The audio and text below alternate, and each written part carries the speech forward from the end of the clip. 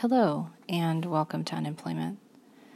I wanted to talk to you about scams that may exist and you might have found out about via maybe YouTube or just a quick Google search.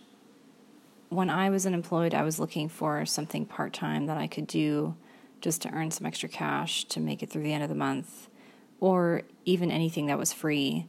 But most of those things, believe it or not, are not as free as you think.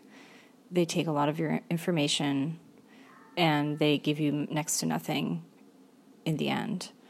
On YouTube, I was looking into Amazon FBA, which is a way of, it's Amazon's distribution service that allows you to sell things. I wouldn't say it's easy, but when you're on YouTube, there's a lot of people out there claiming that they offer a course that teaches you how to sell things on Amazon, or FBA, which is Fulfillment by Amazon. They claim that you can earn a lot of money. It's not all that accurate, and the classes that they charge are really expensive. So I would be very wary of some of those people who claim that you can get rich quick with the Amazon FBA.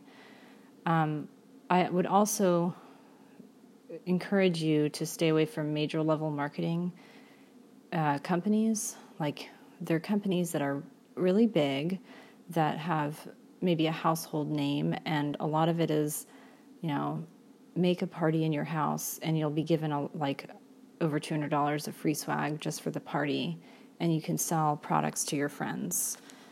I've seen anywhere from the Pampered Chef to Young Living, which is an essential oils company, and what they really do is it's major level marketing is well known to be, in the IRS's eyes, as a Ponzi scheme. So when they hire you, they're not actually hiring you, you're an independent contractor.